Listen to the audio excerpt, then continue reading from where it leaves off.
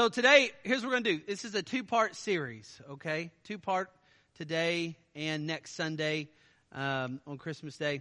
And here's the title of the message is Questions About Christmas, Part 1 and Part 2. Isn't that a creative title? Questions About Christmas, Part 1 and Part 2. And so this is still part of the Discipleship in the Gospel series. I thought, what are some things that someone who's new to Christ might wonder about this season? What about some things in the text of Scripture that would kind of help them? At the same time, my kind of goal is for two things. One, that today, if you're not here and you're without Christ, that you would ponder the Savior for your own self and you would come. You are unfaithful. We all are unfaithful. And we need the Lord. We need Him as our Savior. We cannot save ourselves from our own sins. So that's one aspect. Another aspect is, we'll discuss all the different views about Christmas and the paganism that may or may not be behind it and things of that nature. But in the end, what a travesty for this season to pass and not really ponder the Savior, right? So in the end, no matter what your kind of view is, from a Christmas tree to a mythical Santa Claus or any other trappings that happen, the commercialism. But if the Christ of the Christmas season is missed, a chance to ponder that, man, that's a really great opportunity this season. And so I want to look at something called Questions About Christmas, Part 1 and Part 2. So here's what I'm planning to cover. And maybe this won't happen, maybe it will. Some of it I'll have to kind of cut and hit the ground here.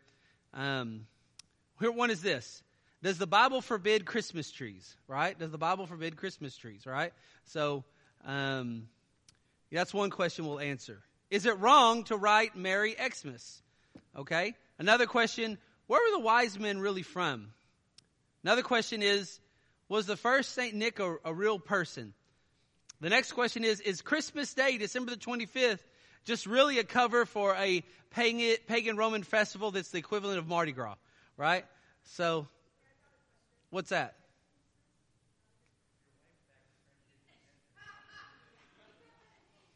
That's not on my list.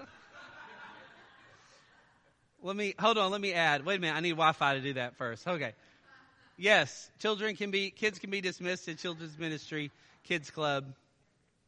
They got some fun stuff back there this morning. I know they were getting some supplies from Target. We don't call it Target, we call it Target because we're fancy. So those are some of the things that I hope to answer just from the text of Scripture and kind of taking a look at it. Today, I want to look at two passages, Luke 2, Matthew 2. I want to answer two questions today. Now remember, I may not get to all these questions, but these are just things that I have on my outline. These are things I have prepared between this week and next week. And a lot of times this is a cutting room floor kind of thing. But here's what I want to focus on this morning. Two questions. Well, were the innkeeper and the hotel guests really heartless? All right, we're going to look at Luke chapter 2. Were they just heartless? Like, how dare they not give up their room, right? You ever thought this? Like, who are these people? You let a pregnant woman have a baby out with a bunch of animals? Like, who are you?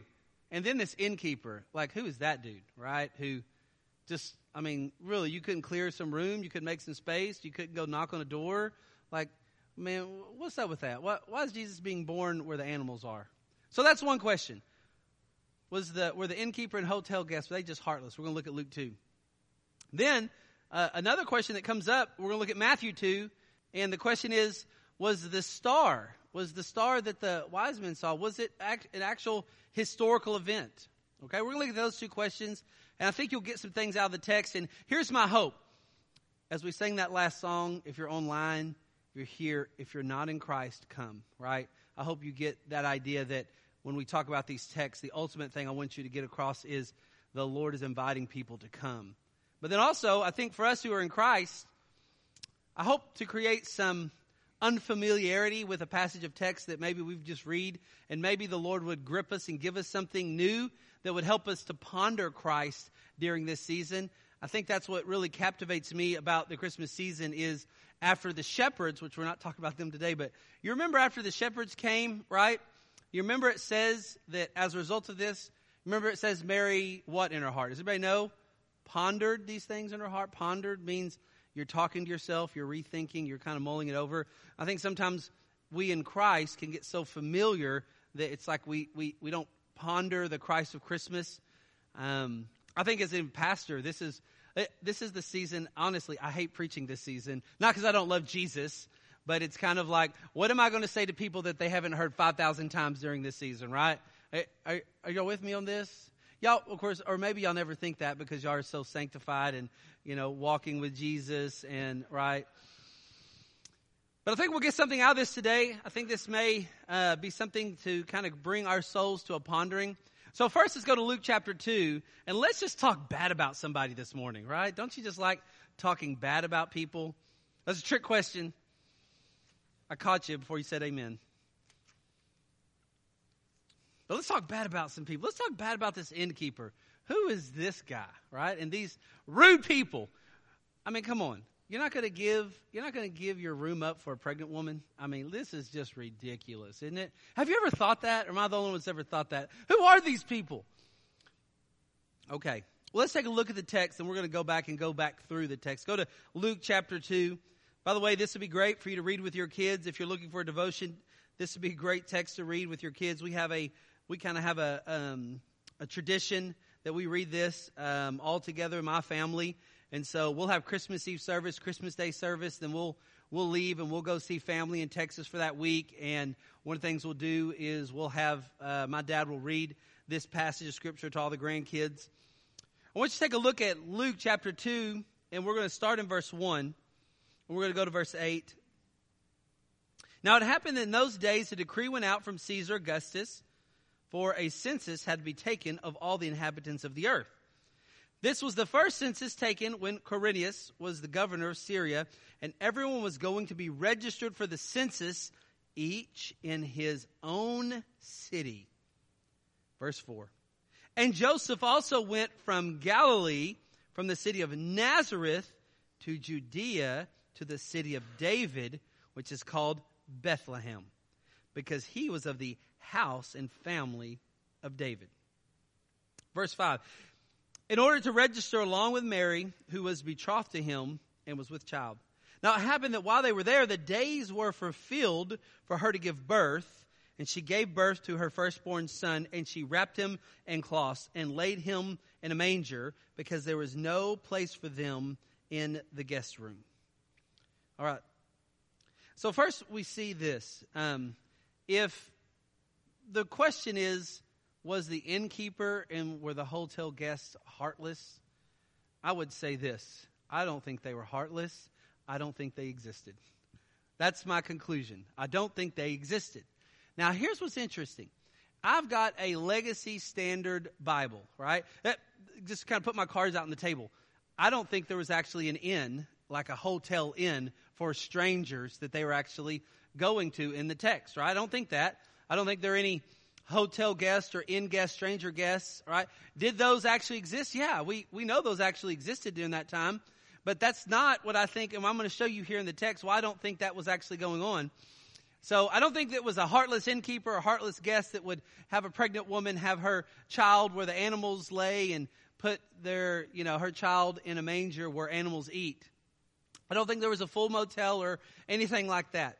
And here's one of the reasons I would tell you. Now, look back in the text, and I want you to notice verse 7. Okay, if you have, let's see, a ESV translation. Anybody got an ESV translation? ESV, English Standard Version? Okay. It says it laid him in the manger because there's no place for them in the, what does your ESV say? An inn. Okay. Has anybody got a King James Version? All right. The real Bible. Right. King James, the real Bible. Right. No one has King James. King James. What does King James say? Inn. Right. It says inn. Anybody got a New American Standard Bible? New American. What does New American say?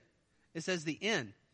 Now what's interesting, when you look up the Greek word there, used 3 times in the New Testament, that Greek word, katalima, that word is used 3 times. And that word, when you look it up, it can mean inn, but also guest room, right? Guest room. Now, when the word inn is used, actually like what the translators use, that word inn can denote a kind of inn for strangers, or inn in a sense of this is a guest spot in the house of a family. So when you look in the text, we find this, that there's a reason where I have an LSB version right here. It says guest room. If you have an NIV, does anybody have an NIV? Right? NIV will say guest room. If you have a New Living Translation or the Southern Baptist Holman Christian Standard Bible, it'll say something like a lodging place. They kind of picked the middle ground. They didn't go in or guest room. They just picked the middle ground, lodging place, right? I don't think that's a bad translation either. But what I want you to find is I don't think that anybody was turning her away or anything, or Joseph for that fact. I don't think that at all. I think actually this was actually a spot in a family home, a family of David. That's what I really think it is. Now I'm going to come back to that idea here in just a minute. Let me visit with you another word, and then we're going to come back to this. Hold your place there and look at Luke 10. Look at Luke 10. This helps build my case for why I don't think this was a kind of one of these, you're a stranger in town, we're visiting some kind of inn, we need a place to stay, some place you pay for, right? Luke chapter 10, in verse 25, this is the parable of a good Samaritan, right? You know this, Luke chapter 10. But we'll read it. Luke chapter 10 and verse 25. And behold, a scholar of the law stood up and was putting him to the test, saying, Teacher, what shall I do to inherit eternal life? This is Luke 10, 26. And he said to him, What is written in the law? How do you read it? And he answered, Thou shalt love the Lord your God with all your heart, soul, strength, mind. Love your neighbor as yourself. Verse 28. And he said to him, You've answered correctly. Do this and you will live. But wishing to justify himself, he said to Jesus, And who is my neighbor? Jesus replied and said, now he gives him a parable. Watch this. A man was going down from Jerusalem to Jericho and fell among robbers, and they stripped him and beat him and went away, leaving him half dead. A priest happened to be going along the road, and when he saw him, he passed by on the other side, right? Religious guy passes this guy over. Likewise, a Levite, also of a priestly line, when he came to the place, saw him pass on the other side. But a Samaritan who was on a journey came to him, and when he saw him, he felt compassion, and he came to him, bandaged his wounds, pouring oil and wine on them, and he put him on his own animal and brought him to a, what does all your versions say? Inn. Everybody's version says inn right here, right? And took care of him. And on the next day, he took 2 denarii and gave them to the innkeeper and said, Take care of him. Whatever more you spend, when I return, I will pay you. Now, it's interesting. The word used for inn here is not the same one used in Luke chapter 2. The word used for inn here is pandokion, right? Really not an important word for you to know, but it's a different Greek word, and that pandokion, that word denotes this idea of an inn that you stay in that you pay for strangers, right? That's what we're dealing in the text right here. But the one that's used, katalima, that Greek word is what's used in Luke chapter 2. Go back to Luke chapter 2. That one is an inn, but most of you have some kind of app where you can look up Greek words, but you got your Wi-Fi turned off, so why would you do that right now unless you don't, download the app, right? Because you see I'm trying to kind of train us, right? Okay. But you see it's a different word. And you'll see that this word actually is this idea of a guest room. That's why I like the LSB that I have up here says a guest room. Now, what's the significance? Why is that really interesting to us? We'll go back to Luke chapter 2 and I'll show you. So I love the song that we sang today, right? All those are unfaithful come. And we have this idea that there was this really mean innkeeper and these really inhospitable guests that just wouldn't let poor pregnant Mary stay. But I don't think that's the case at all. And in fact, I'm not really convinced personally that from the text and seeing and understanding what that word, that guest room that was in a house, I don't think it was some kind of second-rate place. I think what we really see in this passage, like why would Luke mention this passage? I mean, because here's the thing about Jesus' birth. It was a normal birth. It was supernatural in its conception, but Jesus' life was a normal human life. He was God, but he was also man, right? 2 natures, 1 person, right? But we find in the text that Luke's cataloging that Jesus, not only is he from something supernatural, but also he was born as anybody else. He was he was born in such a way that he qualifies to be the second Adam. And he's born in such a way that it's a come and see kind of thing. Now, I'll lay that out here in a minute as we go through the text. If you already know verse 1 through 4, we find that there was a census that had to be taken. Look in verse 3. And everyone was going to be registered for the census, each to his own city. And Joseph also went from Galilee, from the city of Nazareth to Judea, to the city of David, which is called Bethlehem, because he was the house and family of David. Now, what we understand is this. They would not be staying in some Pandokion, since inn that you paid for, like we see with the Samaritan, but a katalima kind of place, a guest home, an inn that would be actually in the family home of some family relative. They're there because of a census, and they're there because they got family there. They're there because he's from the line of David. So they would have been staying with family members. Now, some would say, well, they wouldn't be staying with family members because, remember, Mary is with child, and that's kind of not something you do when you're unmarried. They're betrothed. So most would suppose that they would have to stay somewhere, and all the relatives would kind of ostracize them, which I don't think is a bad presupposition. But I will also say this. The unique thing about Mary, what saved her, is remember when Joseph heard about it, he was going to divorce her during that betrothal. But remember what happened? The angel told him no. And so he continues on with the marriage, with the betrothal. And the very fact that Joseph still stood by her in a society where if you had a husband, you had protection. So the fact that Joseph was continuing to stand by her brought her in that kind of society some protection. So I don't think that there is an ostracism from family members that most would suppose why she had no place to stay. No, I think they had a place to stay. They had a place to stay, and it was with family. They were in the city of David. Verse 5, they were there in order to register with Mary, who was betrothed to him, who was with child.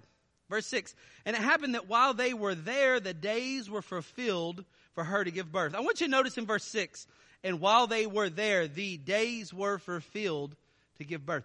We have this idea of she's kind of riding on a donkey, right? Sundown in Bethlehem, right? It's right after the Christmas Eve service, and Joseph is like frantically knocking on all these doors and stuff like that. I would actually say I think they were there way before that, right? I don't think it was like, whoops, we got to have a last-minute place. Actually, from the text, think that she was actually there way ahead of time. They were way ahead of time. It's not like now where you kind of travel at the last minute and arrive someplace. Things worked a little bit slower then, right? And so I think they were actually already in place, but it had come time to have the child. And where she had the child, I don't think it was a last minute, what are we going to do? I'll show this to you. Look in verse 7. And she gave birth to her firstborn son. She wrapped him in cloths. She laid him in a manger. A manger is a feeding trough because there was no place for them in the guest room. Right? That's what my LSB, I think it's a good translation from that katalima. Now, here's the thing you got to understand about this is kind of from archaeology digs in the area of kind of how a house was constructed. Typically, a multi-level house, this is what it looked like. It would be built into the hills of Bethlehem. And your typical bottom level, kind of like, anybody come from up north where everybody had basements? Y'all know what I'm talking about? Like you would just have a basement if you were up north. It was kind of like the basement, but really it was the ground floor. It was where everything happened. Typically in that bottom level, this is where at night you would bring in the animals, right? So they would be protected from either thieves or from predators, and they could be warmed during the cold desert nights when there would be cold desert nights. It was not uncommon that you would bring your animals inside your house. Now, you might be thinking thinking, gross, I would never bring animals into my house. Really? We'll pay for our animals to have daycare now, right? I don't think we're too far above these people, right? We'll pet our dog and our cat who just got out of the litter box, then go make a sandwich afterwards without washing our hands, right? Oh, you know you do, right? So, we're not too far evolved above these people. So you're at the bottom floor. Typically, this was hewn out into the rock. And typically at this bottom floor, you would have a place hewn out either into the floor or into the side that would be the feeding trough, where the manger, right? The feeding trough, where animals would feed at night when you brought them in. Typically at this bottom floor was also where the cooking happened, where a lot of the fellowship happened. This is where the activity I mean, for those of you that have stairs in a house, don't you just despise having stairs, right? Like, things don't happen at the top level of the stairs. Things happen at the lowest level where there's the least amount of energy to get to it, right? So the bottom level is where all the activity happens. It's also where the animals come in at night. But for them, the animals were not one of these things where, ooh, I can't believe these dirty things. This was normal to have animals around. This was kind of normal life. The smells that are very earthy and farmy, right, were not offensive. Anybody raised up on a farm? Right? Like, you never knew something smelled bad, right? I mean, you might know now if you don't live there, but growing up there, you never actually knew anything was a different smell. Now, you take a city slicker like myself, and you take me to a farm, instantly I'm just like, woo, pungent out here, right? But for them, it was of no consequence. Now, so traditionally, this is what it would look like. If it was a multi-level home, the bottom level, typically dug into the ground, dug into the hard stone, you'd have a manger dug out either in the floor or in the side. This is where the animals would eat from. Meals were prepared down there during the day. You brought in the animals at night. And then if you were someone with some resources, you had a second level. Any levels typically that you had above would be one of the places that you'd sleep, but also be the place where you would have guest rooms, right? Guest rooms. That would be where you would put your catalima, right? That would be where, if you had guests coming in to stay. Now, if you didn't have resources and didn't have the kind of, second level kind of stuff, your guest room would actually be on the first level, and a part of that first level would typically be built into the ground, typically into the hilly countryside, and at that level would be where everything happened in the home, right? So, and if someone stayed with you, it's not like they had their own room. They would just have some corner or section of the first floor. That would be their dwelling, their guest room. It wouldn't be a place upstairs. If it was someone of meager means, it would just be a place at the bottom level. But they'd have a section to go.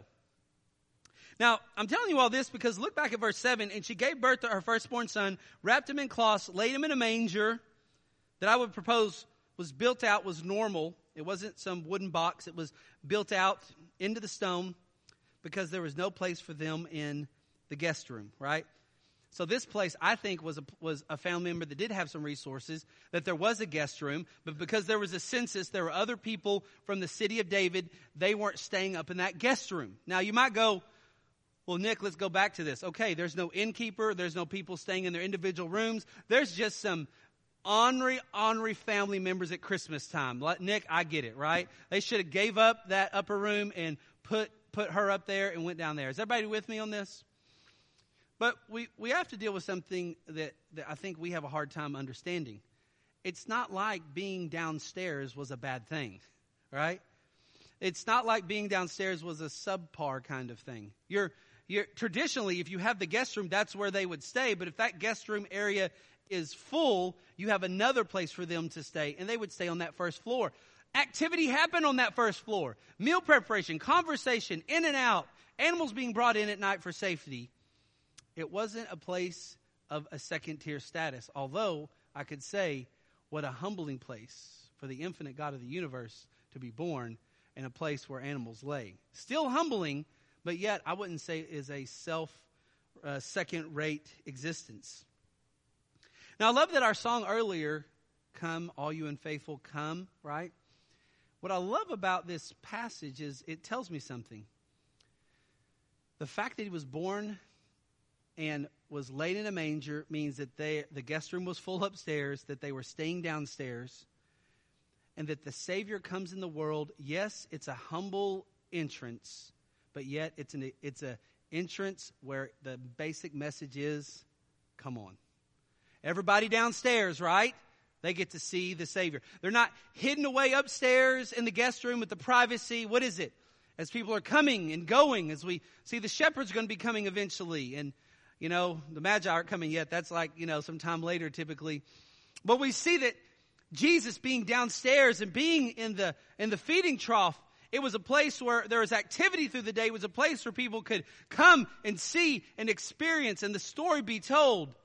It's a very public place. It was a place for the unfaithful to come and watch and see, like we see the shepherds later on.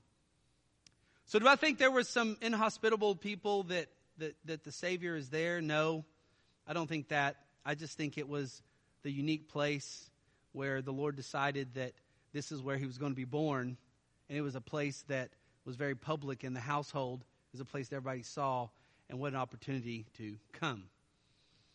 Okay, so that's one. Don't think that's kind of one for the Christmas season.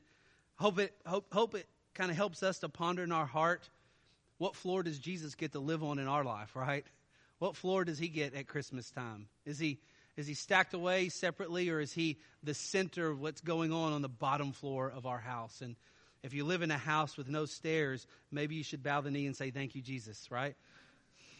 Hate stairs. Stairs of the devil. That's just my personal thing. Let me just tell you, I hate stairs in a house, and this is why I hate stairs in a house. Because who wants to go to the top of those stairs, right? And the second thing is, it takes so much energy to go to the top of those stairs. Like, why would you ever want to? Like, in my house, I don't even know what's upstairs most of the time. I mean, who even knows, right? It's a mystery. Don't want to go up there. And if you ever have a room upstairs, here's the worst part. Anybody ever had a room upstairs that you leave something in your room and you leave the house, and then you're thinking to yourself, man, I know I need that, but I need it that bad? You know what it's like. So here's the second thing. So here's another question. Was the star a historical event? Go to Matthew chapter 2. Was the star a historical event? I think falls in line with this idea of come. Was the star a historical event? So there's some theories, right, about the star that the wise men saw. Let's read about this passage, and we'll then take a deeper look at it. Now, after Jesus was born in Bethlehem, by the way, I'm looking at my clock, my watch here. I'm like, I got like different clocks here and stuff. So I think, okay. It's 10:49 for all y'all that want to know. Okay, good. Look in chapter 2, verse 1 of Matthew. Now, after Jesus was born in Bethlehem of Judea in the days of Herod the king, behold, Magi from the east arrived in Jerusalem, saying, by the way, we may talk a little bit about more of the Magi, but some of the traditional thinking is, I mean, obviously they're from the east. They're east of Jerusalem. How much of a distance, that's one to talk about.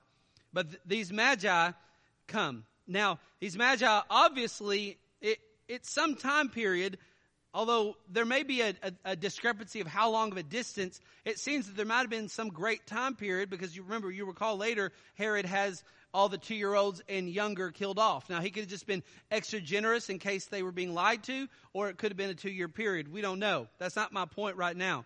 My point is this. Keep looking, verse 2. Where is he who was born King of the Jews? For we have seen his star in the east and have come to worship him.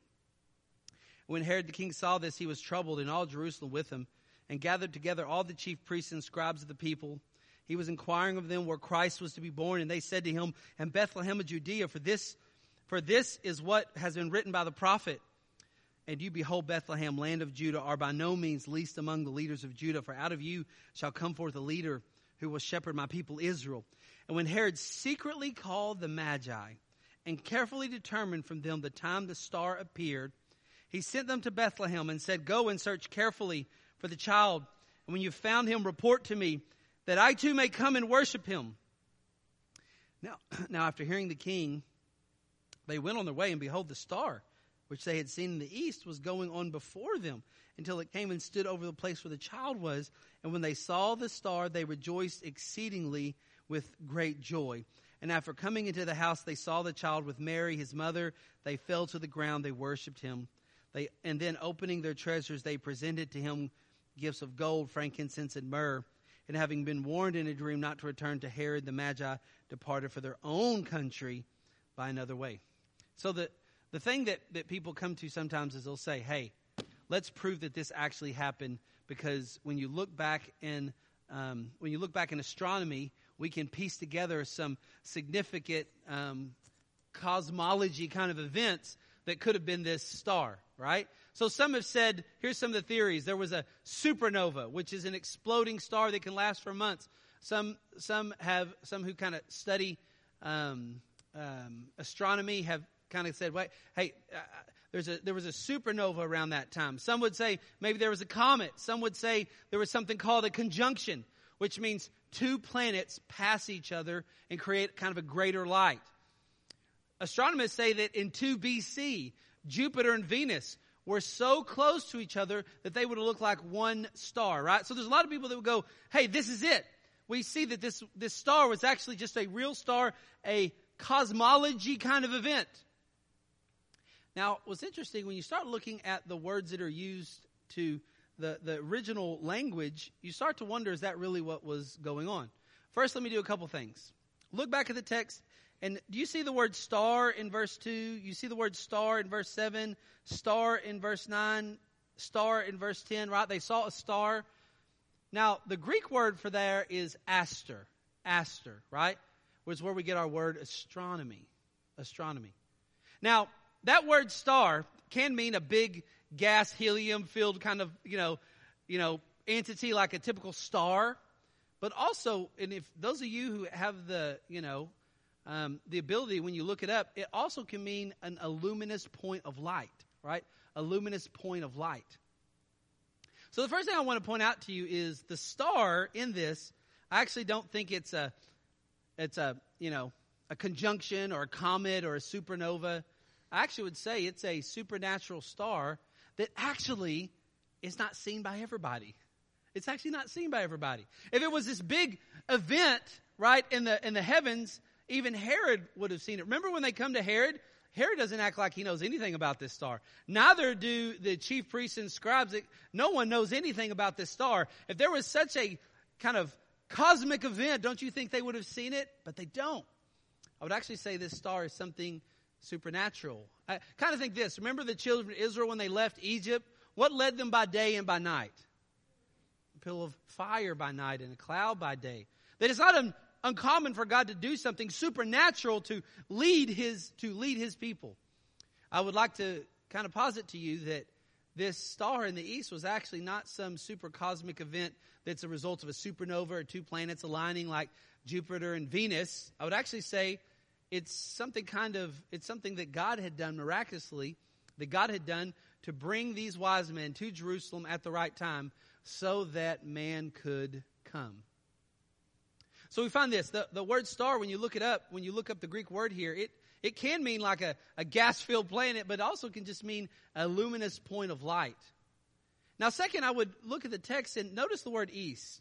Notice in verse 2, and when he was born king of the Jews, for we saw his star in the east and have come to worship him. Now, have you ever thought this? Wait a minute. Okay, here's the wise men.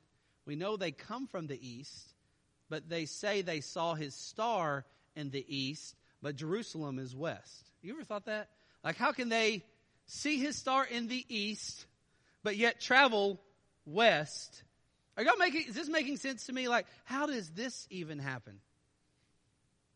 Well, look down at verse 9. Now they were hearing the king. They went their way, and behold, the star which they had seen in the east was going before them. So why do these wise men who see a star in the east travel the opposite direction to the west? Whether these wise men are, not too far east, or they're all the way back in, Persia. But why do they travel west when they see the star in the east? Now, how many of you have, if you have an ESV, right, or a NIV, or a NLT, when you see, where is he who was born king of the Jews? For we saw his star in the, what does it say in your translation? Rose. You see the word rose. Now, my LSB actually says east. The King James, the New American Standard Version, all say east. But yet some translations actually say rise or rose right there. And actually that's a faithful translation. East is not a bad translation, but when you look up this word east, Anatole, it actually can mean east or actually rising. I want to propose to you that what actually happened with the wise men is this was not a star like a cosmic Jupiter and then a line on the east and then they travel west. What I would say is this. They're in the east and they see a star, and the star, this miraculous luminous light, is in the west, because we all know, right, at night, like things come in the east and rise in the east, sets in the west. They're seeing something that's totally different. They're seeing a star rise in the west. That's not a normal thing, by the way. That's not how the rotation works of the earth. You don't see things rise in the west and set in the east. It rises in the east, sets in the west. So they see something rise from the west, and they start to follow it. Now, how long they're following it, if it's truly 2 years, that's another subject matter. But they're following it. Now, let's read through the text, and I'll kind of point some things out to you. Keep with me. And there he had been born King of the Jews, for we saw his star in the east, or rising, and have come to worship him. I would like to propose to you that they saw a luminous light rising, and they actually saw it in the west, because that word east can mean rising as well. We have seen his star rising. And when Herod the king heard this, he was troubled, and all Jerusalem with him. By the way, he heard it, never saw it. So there's something miraculous that they're seeing that he's not seeing. Look at verse 4. And gathering together all the chief priests and scribes of the people, he was inquiring of them where Christ was to be born. And they said to him, in Bethlehem of Judea, for this it was written by the prophets. By the way, they're exactly right. You know, they know the scriptures, they just don't know the God of the scriptures. Isn't that a dangerous thing, right? You can know the scriptures, but not the God of the scriptures. That's the scribes and Pharisees here. Now look at verse 7. And Herod secretly called the Magi and carefully determined from them the time the star appeared. And he sent them to Bethlehem and said, go and search carefully for the child. And when you found him, report to me so that I too may come and I may worship him. Now after hearing the king, they went their way, and behold, the star, the luminous light, which they had seen in the east, in the rising, was going on before them. You know what's interesting? This star, this luminous light, they saw rising. I would propose to you is actually in the west. They follow it. At some point, they're not seeing it anymore. Herod doesn't see it. No one else sees it. And when they leave Herod, they don't have the star. Notice in the text, they're kind of excited. Now they're here. They're making a 6-mile trek from Herod to Bethlehem. And all of a sudden, they see this star. By the way, who probably doesn't see the star? Herod. How do we know that? Because don't you think he would have followed down after it? I mean, if he would have saw this miraculous star, don't you think after kind of him being kind of alerted, he would have kind of, sent somebody else beside these strangers that come into town? But no, this star leads them and takes them. Verse 10, and when they saw the star, they rejoiced exceedingly with great joy. Why were they excited to see the star? Because the star is what had led them the whole time. They couldn't, and get this, they couldn't find their way to the Savior on their own. God had to bring them to the Savior by his own power. What a great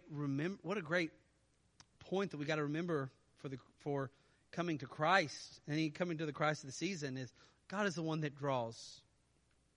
Man is so insufficient to save himself. He can't do nothing to save himself. So they see the star again. They're rejoicing. Look in verse 11. And after coming into the house, they saw the child with Mary, his mother. They fell into the ground and they worshipped him. Then opening their treasures, they presented to him gold and frankincense and myrrh. By the way, people think there are only 3 because of 3 different gifts. I would like to propose to you, I think there was quite more than this. You usually, if you were going to travel, you didn't travel in just groups of 3. You usually traveled with quite a bit more. I'm pretty confident there was a lot more than them.